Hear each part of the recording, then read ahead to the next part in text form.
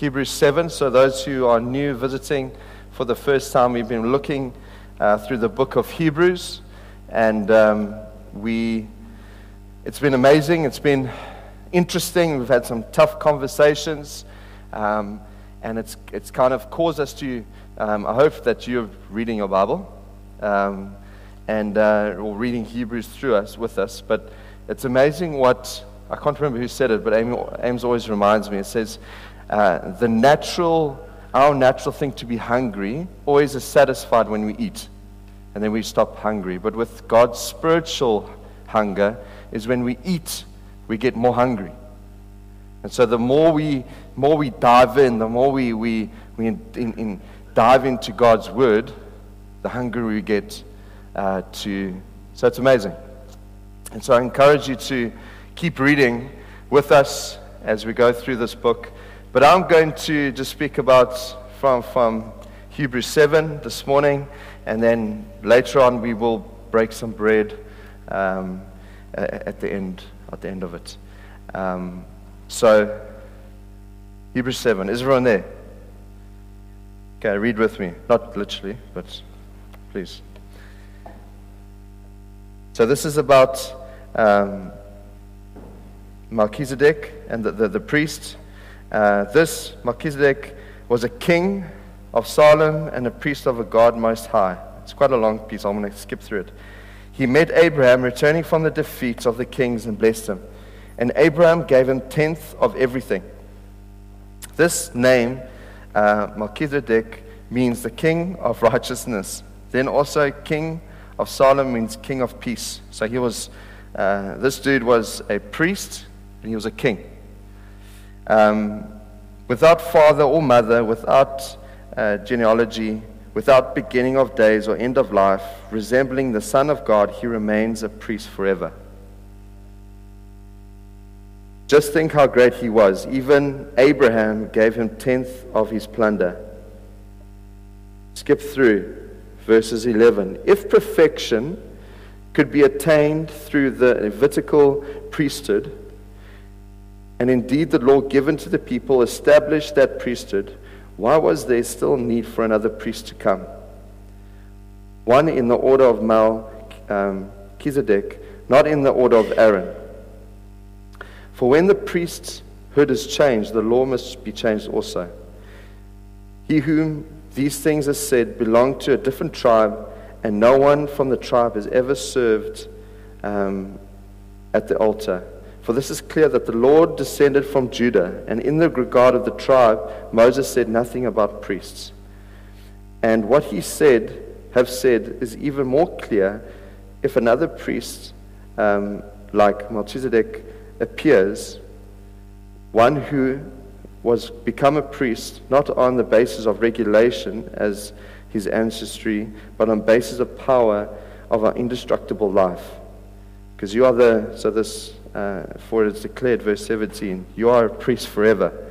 And carry on, and we go to verse 22. Because of this oath, Jesus has become the curator of a better covenant. Now there have been many of these priests since the death prevented them from continuing in office. But because of Jesus lives forever, he has the permanent priesthood. Therefore, he is able to save completely those who come to God through him.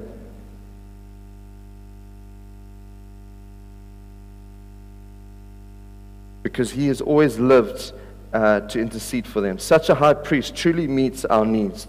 One who is holy, blameless, pure, set apart from sinners, exalted above the heavens. Unlike the other high priest, he does not need to offer sacrifices day after day for his own sins and then of the sins of the people. He sacrificed for the sins once and for all when he offered up himself. For the law appoints as a high priest in the men in all their weaknesses, but the oath which came from the law appointed the Son, who has been made perfect forever. So that's a lot of scripture. Don't worry, we'll go through it. So we see here that Jesus has been likened to Listen, I really struggle with this name. It's Malki. So I was standing next to Amy, and I was like, how must I remember this? So I was like, Ki, do you love me? So I'm like, okay, I remember that song. So I was Melchizedek, because I'll say Melchizedek. So if I say it like that, just bear with me. Yeah. So Ki, do you love me? Okay, so Jesus has been, in a sense, been put next to him as this incredible man and a high priest for us forever. And but you see, the whole story is that the writer of Hebrews kind of puts at the end of Jesus as a high priest forever. But if you read in Hebrews, it says that the other priests, in verse 23, there are many other priests, but since their death, they're no longer in office. And so there's a whole story of the priesthood as it gets to Jesus. And it's quite important to know this line through the Bible, because it helps us understand the writer as he speaks into Hebrews 7, and also helps us to understand the incredible thing as Jesus is a high priest. So if we had to start from the beginning, you with me? So Amy, I said this last night to Amy, I was excited, and she went like this to me, and then I knew, oh freak, I need to kind of, it's amazing what your wife humbles you, eh? So I was like going there, I was like, yes, the Lord has spoken. And she was just like, it was a little bit confusing. So hopefully I'll get the nod today. So if we start from the beginning, we start with Adam and Eve. So Adam and Eve were the first priests. They were in charge, they had priestly duties for creation. So God gave them duties in order to look after creation, rule and reign, and have that relationship between God and creation. Then the fall came, and they were deceived. And the Garden of Eden represented God's totality of heaven on earth. It was God's presence. They walked with Him daily. There was no sin. It was perfection. And when this comes, deception came. It kind of, they were deceived, and they got kicked out of the garden, and they lost their duty of becoming priests. But God promises that there will, out of the descendants will come a Savior of the world who will stand on the snake's head, and He will sacrifice Himself. He give up His life for all of mankind. And the blessing that was intended for the Garden of Eden will be restored through Him, and a blessing for all mankind. So, the first priest, and that promise goes to Abraham. And we see the story that how Abraham meets Melchizedek. And Abraham, we see this incredible story of Abraham with going, I just want to get it right here. So going, and he goes onto Mount Sinai, and he takes his son, Isaac, and he sacrifices Isaac. And he's about to sacrifice, and he stands, and God provides a ram in the thicket. And that's the first sense of the shedding of blood that represents for our sins. So that was the introduction of this. And in that moment, because of Abraham's faith in Christ, was obtained to him as righteousness. And so through his blessing, and God says at that moment, in that thing, He says, your offspring, I will bless your offsprings always. And so Abraham's offspring, it multiplies, it gets bigger, and it becomes the nation of Israel. And later on, we see Moses and Aaron. So Moses goes, and he goes to Pharaoh and says, let my people go so they may worship me. And so he takes them to the edge of the promised land. And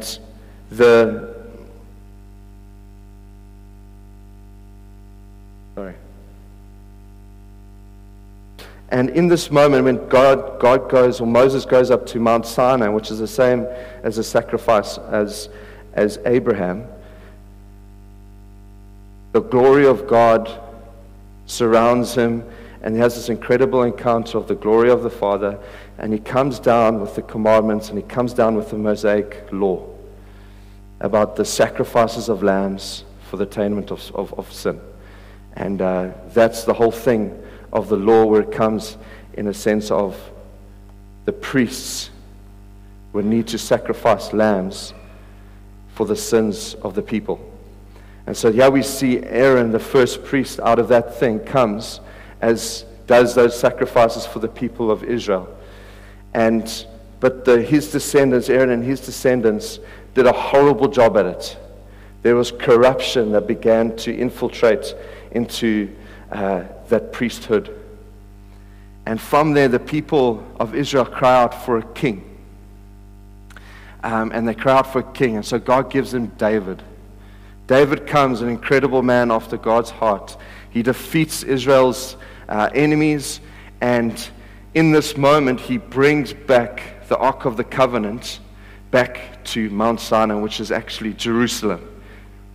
And as he dances, we know that scripture, as he brings the ark in front, he was actually wearing priestly clothes because the priest would walk with it. And we all know he takes off the garments and he dances before the Lord as he comes into Jerusalem. And it's amazing. You think, that's the priest. That's the royal priest that is to come. But David messes up with Bathsheba and he falls short. And we read here in Hebrews 7, when it says in Psalm 110, where David sits at his window and he writes a psalm, and it speaks about how of his lineage a Savior will come, and he will be like Melchizedek. And so from this we see Jesus, the promise out of David's lineage. Jesus arrives and he becomes a priest. And he walks around and he acts as a priest. Because of a priest, the people would come and they would confess their sins and the killing of the lambs, and that will attain, in a sense, their sins. But Jesus walked around. He didn't do anything. It says he didn't chop any lambs or blood. He went up to people, and their belief, their faith in him gave them eternal life. And so that's why the priests were getting so mad, because he was doing their job. And people believed in the name of Jesus. They didn't have to go through this whole ritual thing in order for their sins to be forgiven. They can go directly to the Son of God and ask for forgiveness. And so we see in this thing that the perfect Jesus is our perfect high priest. That we can go through him to the Father. And from that we see, later on we see, in Acts 2, when the Holy Spirit falls on the disciples of Jesus, and you see the picture of God's presence residing in temples and tabernacles, and now he resides in his people. That the Holy Spirit, we are the new temple of the Holy Spirit. And in this moment, the Holy Spirit falls on his disciples, and later on we see in 1 Peter 2, it says, they are living stones and a royal priesthood. And so here we see that through Christ, that we are his royal priesthood. We are what God has called us to be, the representatives. And God restored what was in the garden with Adam and Eve. That we are God's representatives to the world. That God can speak to us and God can use us to reach the world. If that makes sense. Is everyone with me? Did I get... Okay, there you go. Sound good.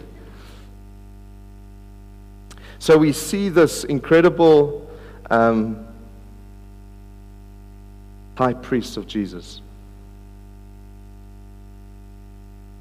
Beautiful, pure. And he lives to intercede for you. Even when we are struggling, he's praying for you.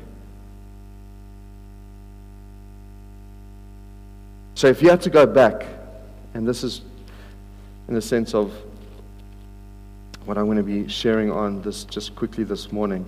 If you go back to Exodus 29, verse 38, and it speaks about the priests. And what the priests used to do is they used to take a lamb and they would sacrifice it in the morning and they would sacrifice it in the evening. And if you begin to think about that, if we read it, it says, this is what you must do to offer on the altar regularly each day. 2 lambs, a year-old, offer one in the morning and one after twilight. With the first lamb, offer a tenth, and blah, blah, it goes on to different other things. But here we see the priests, and they were under the old covenant. And you read on later on in this Hebrews, it speaks about the priests as under the new covenant. But the incredible thing, the dedication of the priests. Now remember, you're a priest. The dedication, day by day, they would sacrifice lambs at the altar. And you think about it, you think about Jesus' blood, and the lamb represents the blood of Jesus, the ultimate, that he shed his blood for once and for all, that we don't have to shed the blood of lambs. But if you think about the priests, each day they would come and they would sacrifice a lamb, and the blood of the lamb would be warm. They will feel the warmness of the blood. Sorry if anyone's vegan. But the warmness of God's blood. And I kind of think, in a sense, in my own life, and you read the dedication, that we actually are part of a better covenant, that sometimes the blood of Jesus has gone cold in our hands. Not, this is metaphorically, that the blood of Jesus has gone cold in his people. Those priests, they sacrificed the lamb. As the blood touched it, it was warm. And in that moment, I believe that sometimes we've become, in a sense, lazily in our priestly duties as Christians. And the way of remembering him. And it's almost like we've become numb to what Jesus has done on the cross. That our blood is become cold. You know, I look at Ray. The other day I was on the bed. She's becoming so cute. And we were like ruffling, tumbling in the bed, and she's got 2 teeth, so she tries to bite when she gets irritated, and I try to irritate her because it's cute. Anyway, and I remember hugging and kissing, and I remember just God laying my heart, and he said, there is nothing that you can do. You can give all the hugs, all the kisses. I can make my household completely and utterly safe. But there will come a time when Ray, I cannot be that the Savior to Ray. Ray will need to meet Jesus. And my job as a father is to love her in such a way that she will want to and demonstrate in our lives as a family that in this house we serve Jesus, that they come to Jesus. Because we cannot be that one that fills the void in our heart.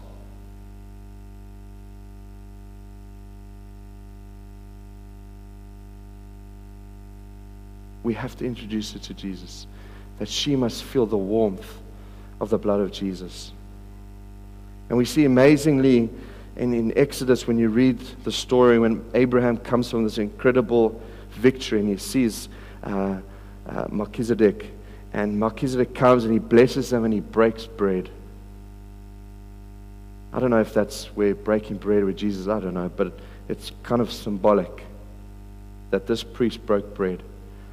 And so we begin to see it in 2 Corinthians 11, where it's speaking about breaking of bread. 1 Corinthians 11, verse 17. Yeah, verse 23.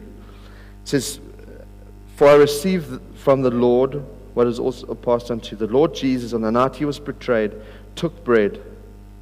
And when he was given thanks, he broke it and said, 'This is my body, which is for you. Do this in remembrance.'" Say remembrance. "In the same way, after supper, he took the cup, saying, 'This is the cup of the new covenant in my blood. Do this whenever you drink it in remembrance.'" Say remembrance of me. And so we see this. He mentions twice remembrance. And the word remembrance, and I think in a sense we live in such a fast-track world that we are so quick to go from one weekend to the next. And we actually, in the sense, the priest would wake up early in the morning. They would sense the warmth of the day, the coolness of the day, and they would go and they have this duty, and there was this expectation, because they knew if they dropped the ball, the sins of their people would be there would be trouble. And in a sense, it's like the remembrance of Christ in our lives. And we see this is to remind us of Him. We sang about Him this morning, but it's to remind us of Him. And Christ gave us a simple explanation of the Lord's Supper in remembrance of Him. That we must remember His death. We must remember what He did on the cross. Because when He said to His disciples, we must remember that the disciples physically saw Jesus on the cross. They physically saw the nails being hammered into His hands and upon His feet. They physically saw the blood pour from His side. And when Jesus spoke to them, He says, "I want you to remember me." It wasn't just a religious thing that we must do, but they knew, they saw, they understood. That's why it says in Acts that they broke bread, because they remember what Jesus did on the cross for them. It was literally remembering the past. For us, we don't see it. So we come into this religious kind of atmosphere where it becomes, in part of church, is like a tick off the brackets, to break bread. But the disciples saw it. They literally, maybe the blood of Jesus splattered upon their faces as they looked at Him. Church, has the blood of Jesus become cold in your heart? Have we become numb to what He's done for our lives? Is there a realization? Is there a remembrance? Because the reality, I think Jesus is scared that we'll forget about Him. And how many times in our lives that we forget about Him? We just live our lives and we do our own thing, and then trouble comes, and then Jesus. But imagine we lived a life that we remembered Him. It was like we walked with Him. That's what Jesus desires for us, is not to be orphans, but to be sons and daughters, to restore that priestly thing in the Garden of Eden, that we are like Adam and Eve in the cool of the day, that they hear the footsteps of Jesus. Southern Gateway, has our blood become cold?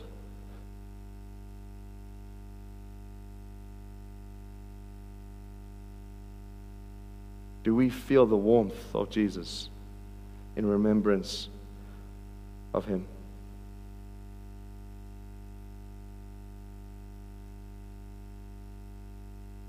I met with a guy. He was in my youth many years. Incredible guy. I think he was head boy. And through Instagram, we got connected again, and after youth and whatever. But he phones me up. He says, "Can I have a coffee with you, Paul?" So I said, "Sure."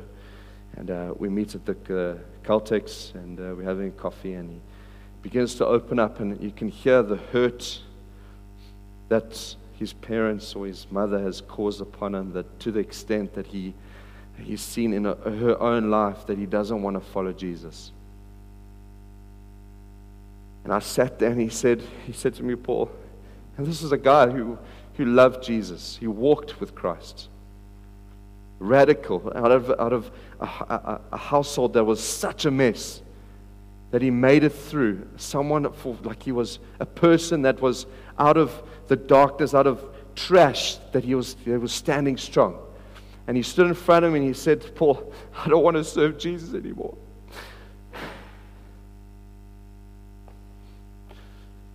And I said,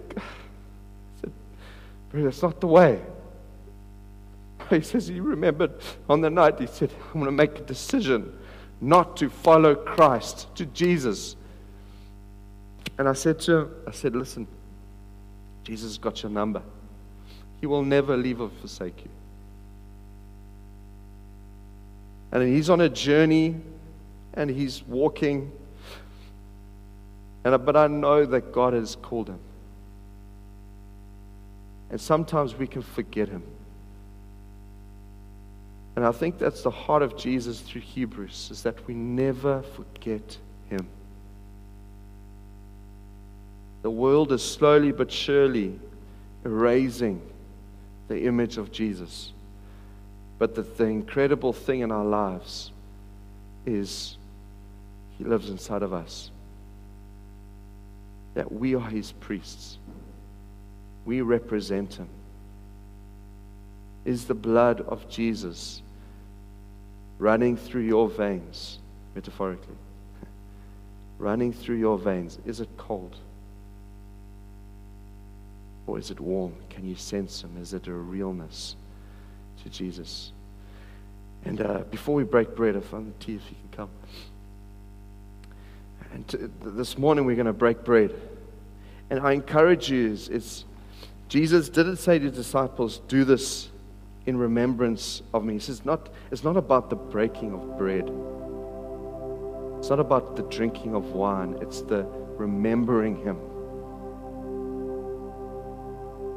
It's about remembering him.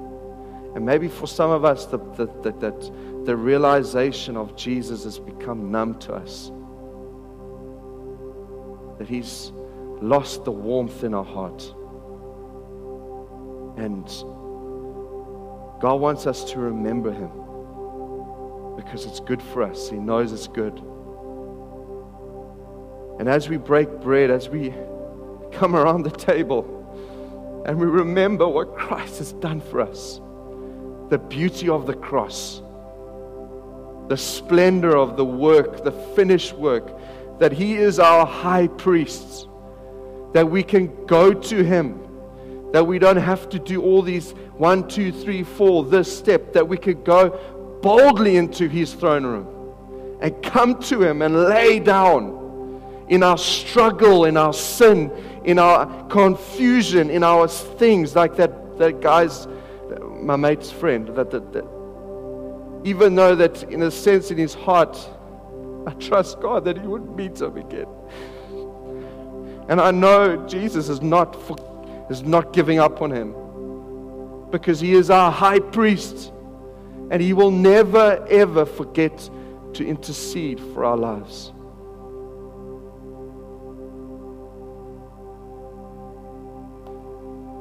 In John 17 it speaks about, I'll read this and then we'll break bread.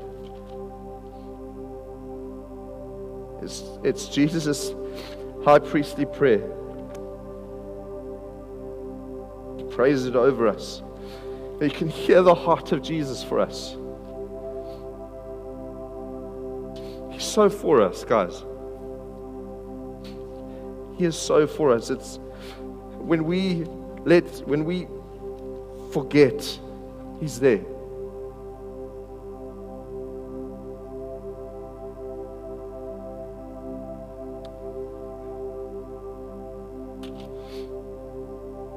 It says, my prayer is not for them to be alone.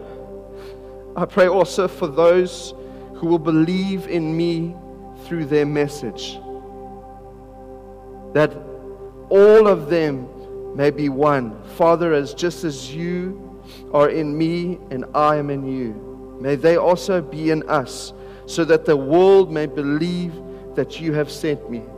I have given them the glory that you have gave me, and they may be one as we are one. I in them, and you in me, so that they may be brought to complete unity. Then the world will know that you have sent me and have loved them even as you have loved me. Father, I want those who have given me to be with you where I am and to see my glory, the glory that you have given me because you have loved me before the creation of the world. Righteous Father, though that the world does not know you, I know you. And they will know that you have sent me. I have made you known to them and will continue to make you known, in order that the love you have for me may be in them, and I myself may be in them. That is the heart of our high priest, Jesus. So I wonder if we can stand. And now what I want us to do is, there's two tables, and it's on yourself, by yourself. If you want to do it as a family, it's just to come around the table, and Taryn will just maybe just sing a song as we go. And I want us to slow down, take the foot off the pedal. And I want you to take the bread, take the wine, and I want you to picture Him, to remember Him. Remember, it's not about this stuff. It's about remembrance of what Jesus has done in your life. Think about it. Ponder upon it. Meditate upon it. Think about it. Don't just go there and walk on, but stop. Stop the world. Stop your mind just spinning and thinking about what's for lunch. Mothers, what's for lunch? What are we going to do next? No, stop, ponder, and think and remember what Christ has done for you. For you. And then I thought, just at the end, as we just in the next 5 minutes, I just want us to clap and to worship God out loud. Because in that scripture it says about the breaking of bread will be our praise to the world. So I just felt just to give a shout, or give a praise, or give a clap, or give a sense of worship to what He's done in our lives, together as one. Because that's Jesus' heart. He says that they will be one. His heart for His church is not to be divided, for His people to be divided. He says, Lord, that there will be one. And so we will shout out, we will sing, we will whatever, as one people saying, Jesus, thank you for what you've done in our lives. Amen. So in your own time, don't feel ashamed, don't feel embarrassed. Come. You can come now, yeah. As a family,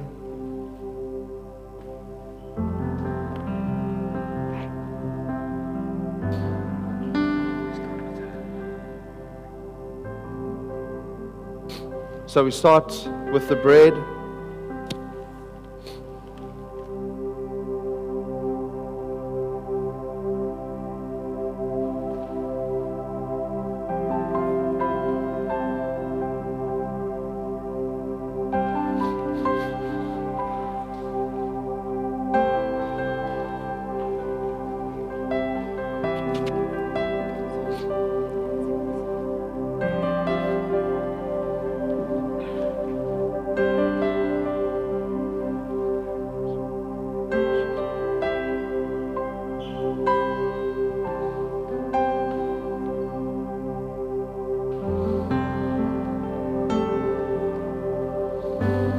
remember just to slow down.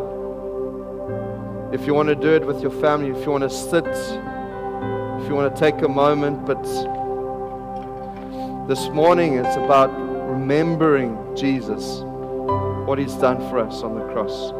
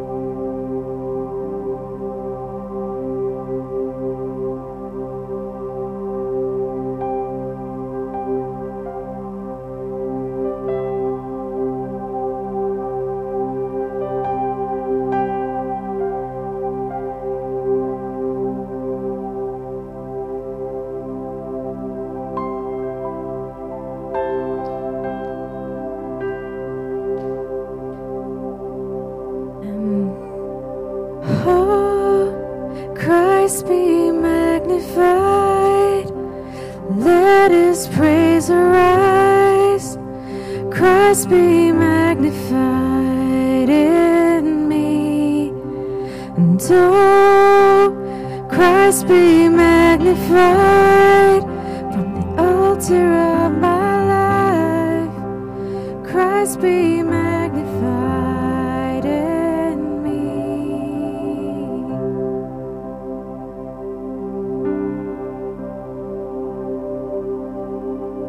I won't bow down to idols, I'll stand strong and worship you. If it puts me in the fire, just 'cause you're there too. I won't be for my feelings, I hold fast to what is true. The cross brings transformation, be crucified with you. 'Cause death is just a doorway into resurrection life. If I join you in your suffering, join you when you rise, and when you return in glory with all the angels and the saints, my heart will still be singing.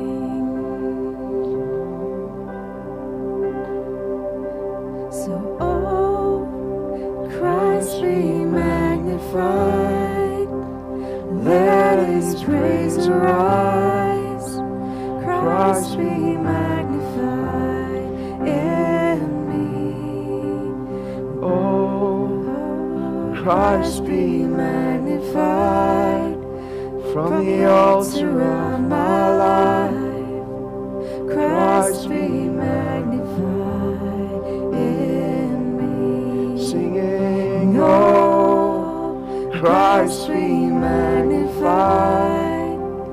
Let let His praise arise.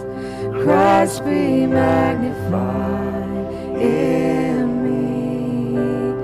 Oh, Christ be magnified from the altar of my life. Christ be magnified in me.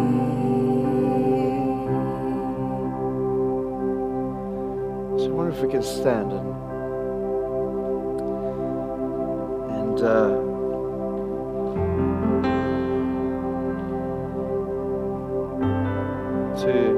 celebrate the life of Jesus. And we do this morning in remembrance of you, Jesus. We thank you, Jesus, that you are alive and living, that we are your temple, that you choose us to abide in us, Lord, and we abide in you. And Lord, I pray this morning, Father, I pray, Lord, that the blood of Jesus will become warm in our hands, Lord, that we will never go cold. And when we do, Father, I pray in remembrance that we'll gaze upon the beauty of Jesus and of the cross and know that you are a high priest, the perfect, the one that is living forevermore, that defeated the snake, that stood upon it and defeated the sting of death, that we can experience eternal life in Jesus' precious name. So let's just give a shout, give a clap, give a worship you, Lord. Thank you, Jesus. Thank you, Jesus. We worship you.